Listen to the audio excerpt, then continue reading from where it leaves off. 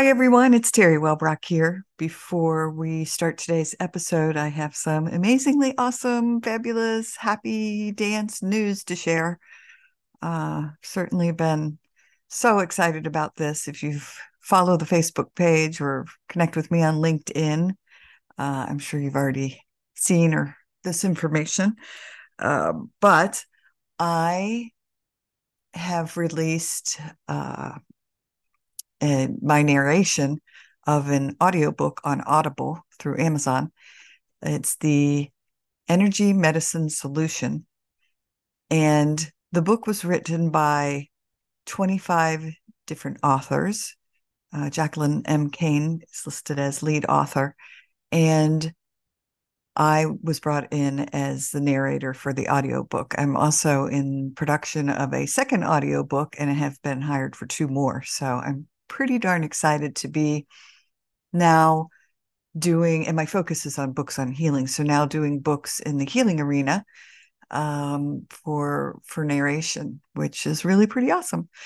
So go to my Facebook page. I'm going to be adding it to my website. I don't know if I'll get that done this weekend or not, but in the next couple of weeks, I should have that done. You can go visit my website, terrywellbrock.com, and go to the books page, and I'll have links to the audiobooks there.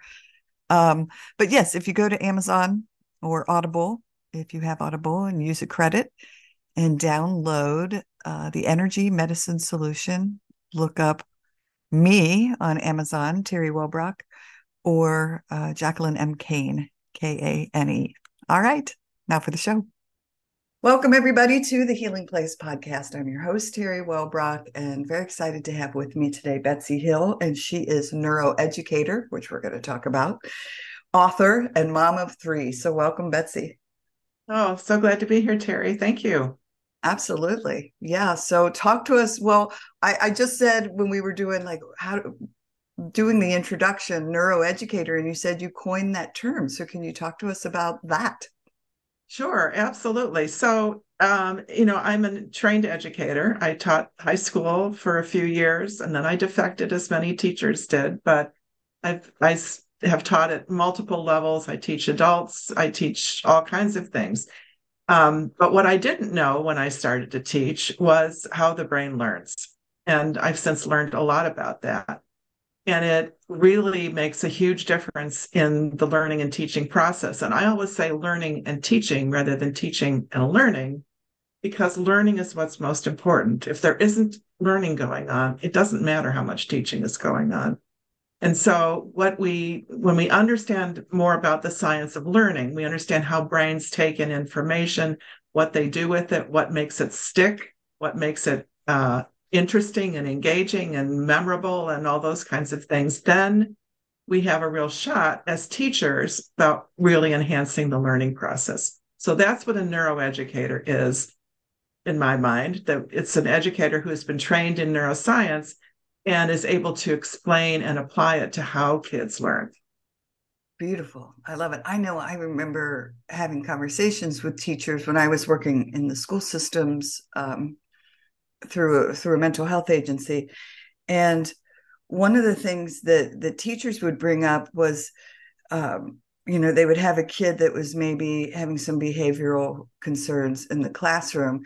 And so they would address a lot of their attention to that. But one of the things I talked to them about was, what about that child that's sitting so quiet and never makes a peep and is the perfect angelic little child, but that kiddo has horrific trauma happening at home? Are they really absorbing the information?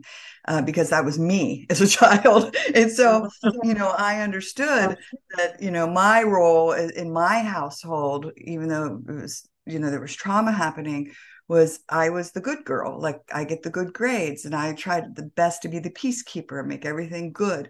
And so that was kind of an awakening moment for educators that all these little kiddos are absorbing differently, right?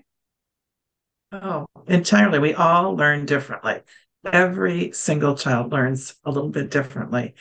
And, it's hard to adjust to that, but we can, when we know how they learn, we can really do something about it. But your story about that poor, you sitting in that classroom, you're just sort of trying to keep it all together. And it can come from trauma that's happening at home. It can also, all of that can be triggered by learning issues too. So when kids are struggling with learning, when they're not getting it, so sometimes the trauma gets in the way of it being absorbed, but sometimes it's the being absorbed that's the problem and the trigger for that anxiety and things like that.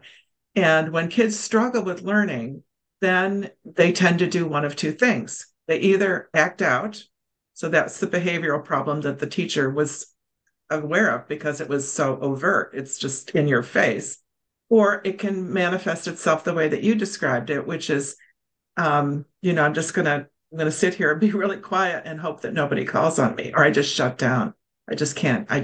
It's too much. It's overwhelming. I can't do it.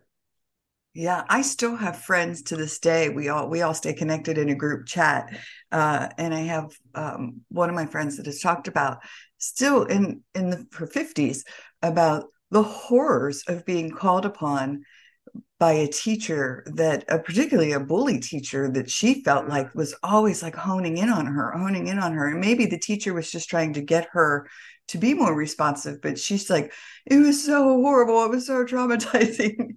And Yeah. so, yeah, I mean, But so there are times when learning experiences can be threatening. A bully teacher can be causes us to react in the same way that a man-eating tiger does. It's a physical threat. It may not be a physical threat, but those psychological threats make our bodies react the same way. We get sweaty, we get anxious, our hearts start to race, all of that kind of stuff. And that actually makes it more difficult to think. Our conscious processing and thinking gets tamped down because we get ready to fight or flee. And so it becomes even more difficult. So if you start with learning that's not making a lot of sense to you, and then you get threatened because the situation is intimidating, it's not a recipe for learning for sure. right. Oh, for sure. Yeah. So now, do you work with parents, teachers, schools, all of the above? All of the above. We work with parents whose have children are struggling with learning, or the ones who are, really diligent and but go home and they spend instead of 30 minutes or an hour on their homework, they spend 3 hours or 5 hours, or it just takes them so long, so they get good grades, but it's still just, they sort of like there's no time for family night and there's no time for dinner at the table to have an extended conversation. So usually it's because a lot of kids who are struggling, either um, a lot of kids who have a label, ADHD or autism or dyslexia or those kinds of things. And what we are very careful to tell parents is that that label may help you in some respects, but it doesn't tell us how your child learns. And so you can have kids with ADHD or autism or whatever it is who learn very differently. And so we need to dig under that and really understand um, what their learning strengths are. And we also focus on learning strengths and helping kids understand what I call them learning superpowers. And I always tell kids when I'm talking to them, we figure out what's your learning superpower. And I tell them it's like the cape in your hero cape in your closet. It's always there for you. And if you go and you put it on and you use that strength, it's going to help you in any learning situation. And sometimes in education, we focus too much on what kids can't do. If you go to a parent teacher conference, well, you may hear about all the things that your child isn't doing, as opposed to really understanding how you can help them leverage what they do so well. And then we can also help them build up those weaker areas. So all these processes we're talking about, the way that we learn, we refer to these as cognitive skills. And they're the ways that our brains take in information from the outside world and organize it and store it and retrieve it.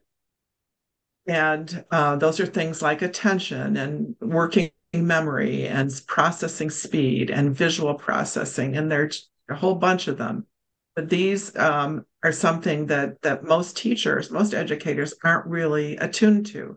They're not familiar with how our brains learn and the role that these skills play. So when we do understand them, then we can figure out what is weaker that needs to be built up and what kids can use that is their strength.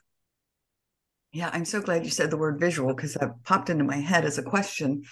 So, is it a matter of utilizing so many different ways to teach? Because some kids are going to really connect with visual stimuli, where other kids may be auditory, or other kids may be hands-on, where other kids will be reading. I mean, is that a part of this puzzle?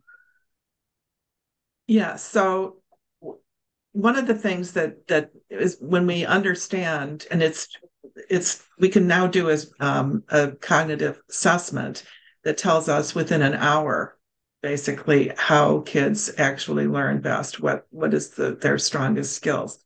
So we can help them with that. In general, however, it's we can always say it's true that when we get information in a couple of different ways, so I call it multisensory content or multimodal teaching. The basic idea is that you're bringing information in through a couple of different senses. When we do that, what it means, because our brains don't have like a storage vault, we don't go unlock it and pull out the information.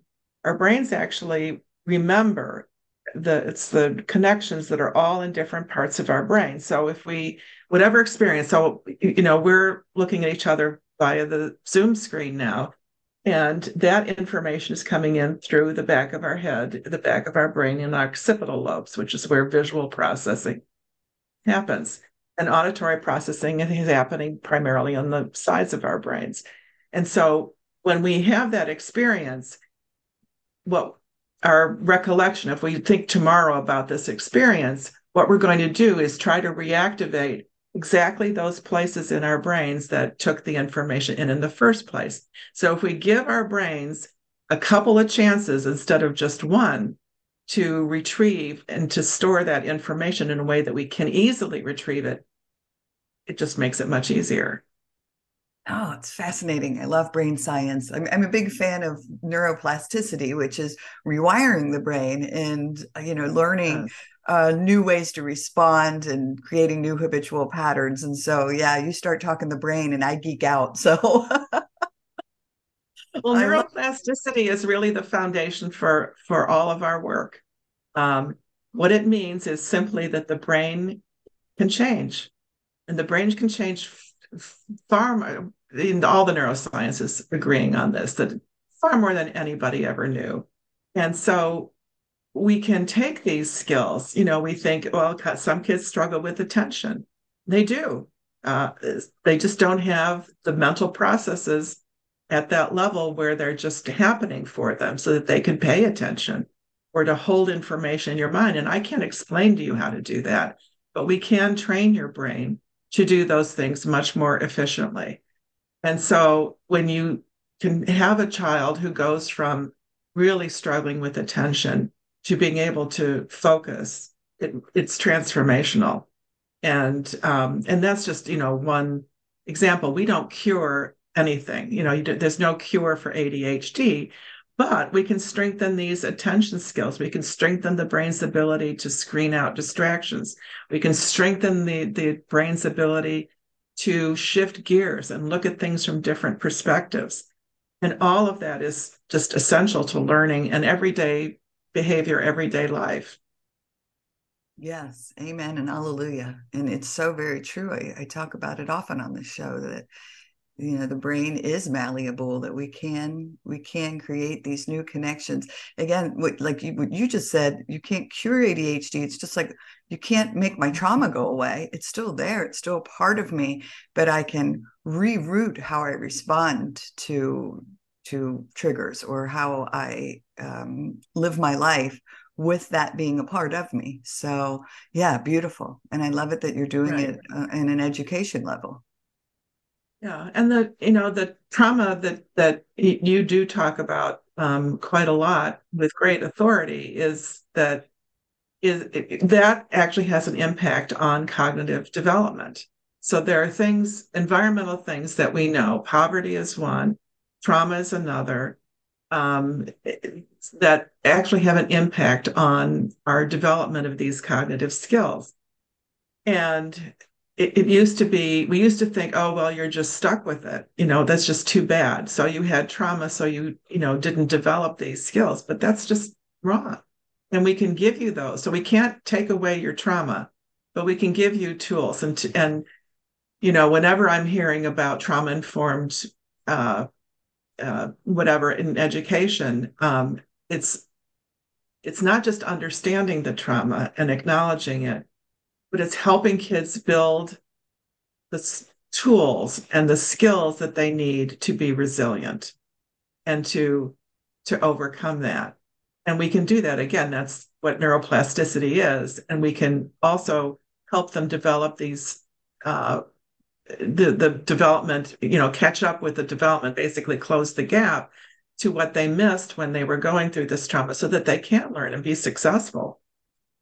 Yes. Oh gosh, so very true. I could sit here and talk to you for hours about this. So yeah, again, I'm a huge fan of it. So thank you for adding to this conversation that is so needed for people to understand that there is hope. I think that's the beauty of all of this, the work you're doing, and so many others in shining this. It's a light of hope, that because I truly thought forever, like, oh, I'm broken. It's just the way it is. I went through these horrors, and I'm just going to have panic attacks the rest of my life, or I'm just going to have these issues. And once I came across the brain plasticity studies, wow, that shifted everything. So, yeah. And it's very hard, kids, when kids struggle, they just feel bad, they can't always articulate it, and they can't always explain, and they can't always even tell you what they don't understand about it. So it's and parents do notice those things, when and it's most as parents, we like to believe that we've handed our child over to this wonderful education system, and with teachers who care, which most of them do very much. They work very hard. But it is still the case that the parent is the most likely to suspect that something's not working right. Right. And so and when the parents need to really, and I always tell them, trust that instinct, and you got to get after this and get to the bottom of it, because cognitive skills don't, I mean, they generally improve as we get older, and as we grow up. But if there are real stumbling blocks in that set of cognitive skills, that's not going to go away. And it's not going there's no set of accommodations or teaching around that really is going to change that. But if you understand that and then work on it in a very explicit way, you can make that change. And it is extremely helpful. And Yeah. that's really why we wrote the book and did do everything we do, is because there is hope. Absolutely. Yes. And I was just going to say, let's make a left turn to your book. And you just brought it up. So, yeah, let's talk about your book. I think I have a picture of it. Hold on. I'm going to dig through my notes because I wanted to hold it up. There we go. So, your Yeah, child learns. that's it. That's the picture. Here's the Now what? book. Yeah. Your Yeah, there's child the learns book. You differently got now, it. but So, yeah. yeah, let's talk about your book and the truth for parents. What? So, this is the contents, and I'm sure there's much more to it than what we've briefly discussed here. So yeah, give it Well, we some we attention. we do walk through all of this, and any parent who reads this book will know more than most educators do about how children learn. And we provide in a very simple 5-step approach which starts with taking the wheel, starts with realizing that you care as a parent more for your child than anybody else in the world. And you also know them the best. And so it starts with you saying, I need to be responsible because the education system isn't designed to help. It doesn't have the equipment, doesn't have the resources, um, and doesn't really know what can be done in a lot of respects. So it's up to the parent, and then we explain all of this information about how learning actually happens. And there's a lot that parents can do just initially. For example, on our website, we have a free cognitive rating scale that it can help point out where there can be some weaknesses and where your child's strengths are. And so people can access this kind of information when they understand that they can do something about it, and that and how impactful these cognitive skills account for 50% of academic outcomes, more than any other factor, more than class size or teacher quality or anything else. It's the learner, and we need to empower them. We need to give them the tools that they need to be effective learners.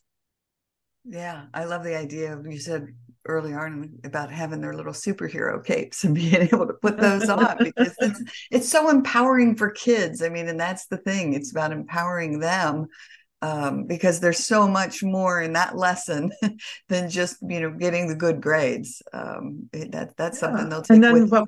what we see, the thing that parents and kids say the most is that I feel more confident, or my child has more confidence. They believe in fact, they know they can learn. And they once they have the experience of being able to learn and knowing that their brains are changing and growing, the sky is the limit. Man, I want to get this book then into the hands of all the colleges and universities teaching teachers who are about to come into the workforce, so that they can be armed with this knowledge. Yeah, it's really important. There are some now that are teaching the neuroscience of learning, but it's still not the most common. Most teachers still get through their whole teacher preparation program without ever hearing the word brain. And it's the brain that learns. And so it's changing. It's going to take a while. And that's why it's so important for parents to understand this too. But we have a lot of teachers, and we do work with some schools as well. And they see some dramatic things with academics, but also with on the sports field. We have one principal who will tell the story of and actually his football coach. It was a middle school, where this young man really developed his spatial awareness, his spatial perception. And then as quarterback now, he can see the field. He knows where there's a receiver open. And I'm not an expert in football for sure, but I just, that gave this child confidence. And then he started getting his homework in on time. And then he started, being a leader in the school. And all of this just blossoms, So when you can reinforce and create that, basically the infrastructure for learning, that foundation, it just opens up so many doors. I love that. You saw my face beaming. Like, it just gives me so much hope for these kiddos, because they're just these amazing little humans that they're wanting to blossom. Like, they're ready. And so many times they just, I don't know, they're stuck. Either they get planted in a field that's, full of rocks, but they find a way so many times. And so, yeah, Yes. but to give them these tools, oh, what a gift. Yeah. Beautiful. So that's what that book is about. And we Awesome. really wanted to share, our experiences and many of our clients' experiences. There are lots of stories in the book. And just about everybody I think will find, oh, that child sounds a lot like mine. In fact, my daughter-in-law recently told me that we were talking about my granddaughter, and she said, I know who Charlotte's like in the book. And I asked her, and it's one of the children who's right at the end of the book, and I knew that she was what she's going to say. But it's really, most parents have not had this experience, and they don't know what's possible. They're used to struggling with homework. They're used to sitting next to their kids, making sure that they get everything done. They're used to having to take the missed assignment into school for them. They're used to trying to, cope and just stay up and keep the kids getting their next assignment done. And that's exhausting. And it creates a lot of stress for not just for kids, but for the whole family. And when we can um, really change that dynamic and give them, and what we hear is that kids are more independent. They can get their work done. They just come home from school. They just do it because they can, and it's done. And it's, most kids want to do the right thing. The kids don't get up in the morning and say, "How can I make everybody's life miserable?" That's not Right. what they do. Yeah. So Right. when they have the tools and they know they can do it, it's a very big difference. Yes, for sure. Well, again, I could sit and talk to you for hours on end, but I want to give you an opportunity to talk about anything that we haven't touched upon yet. Oh my gosh, I think we've covered a lot of ground. I just hope that people are taking away, number one, how important these cognitive skills are, and that they impact not just academics, but also everything in life, and our ability to cope with difficulties and to overcome and to think in different ways, and has a big impact on our social and emotional competence. When we talk about, I'm going to add one thing, which is the term executive functions, because people are hearing a lot about that because these are mental processes that are very important in both learning and in behavior. And so there are three core executive functions. One is working memory, which I talked about before. It's when we hold information in our mind while we think about it. Another one is inhibitory control, which is what a lot of people associate with executive functions. It's like self-regulation, being able to stop yourself from doing something you otherwise would do. And then the third is cognitive flexibility. It's how we shift our minds when if our first approach to a problem doesn't work, or if um, we need to see something from somebody else's perspective. And these executive functions are part of it, essential for learning to do everything, even reading and basic math and counting, to how we get along with others and how we manage ourselves and how we manage our relationships. And so just wanted to sort of underscore that because I think people don't appreciate, we tend to separate behavior and academics, and they're two sides of the same coin, and they all rely on these same cognitive processes. Oh, well, thank you So for under, clarifying that. yeah, understanding that and knowing that we can change them and build them, and that there is hope, and all of this can be dramatically impacted when we decide to do it. Yes. Wonderful. Well, thank you. Thank you again. All right. So, how do people connect with you? How do they find the book? So the book is available online on the online booksellers pretty much everywhere, and available in hardcover and paperback and Kindle and a bunch of different things. Also, our website is a great resource. It's mybrainware.com. So my brain, like brain, ware, like software or hardware.com. And lots of resources, information on cognitive skills, webinars, white papers, just a ton of information, plus that cognitive rating scale that I mentioned. Awesome. And so not just for parents, but can educators find information to help them as well? Absolutely. Absolutely. We do a lot of professional development for educators, and we work with schools increasingly. We're trying to do something. Schools have tried a lot of things, and when they realize that it's the most of what they do is curriculum, instruction, technology, all those outside factors. And when they realize they can help the learner be more effective. So the key part of that learning process is the learner, of course, and we can actually help them. And it's something that schools are now starting to realize and take advantage of, because that has more power, more leverage for them than really almost anything else they can do. And they can't ask teachers to work any harder. This Right. doesn't happen. A Right. lot of teachers are leaving because they're just so burnt out. But Yeah. what we can do, we can make teaching easier because we can make the learner a more effective learner. Oh, I love it. And I will say, as someone who's worked in that arena, and how many teachers reached out to me just begging for resources. Like, what can I do to help these kids? Because they love their kids. That's why they got into teaching. I They do. want to see these kids learn and blossom and grow. So yeah, what a huge gift. So thank you for your work. Well, my pleasure. Thank you for having me today. All right. Well, everyone, thanks for joining us today on the Healing Place podcast. And remember, until next time, be gentle with yourself. Thanks. Bye bye. Hey, everybody. Terry Welbrock again. Just wanted to thank you for listening to the episode today and remind you to visit my website as well, terrywellbrock.com. You can sign up for my monthly Hope for Healing newsletter, which is also jam-packed with information and strategies and blog pieces and guest blog pieces and links to shows. Thanks for, again, being here and being a part of this healing space. I very much appreciate you. All right. Bye-bye.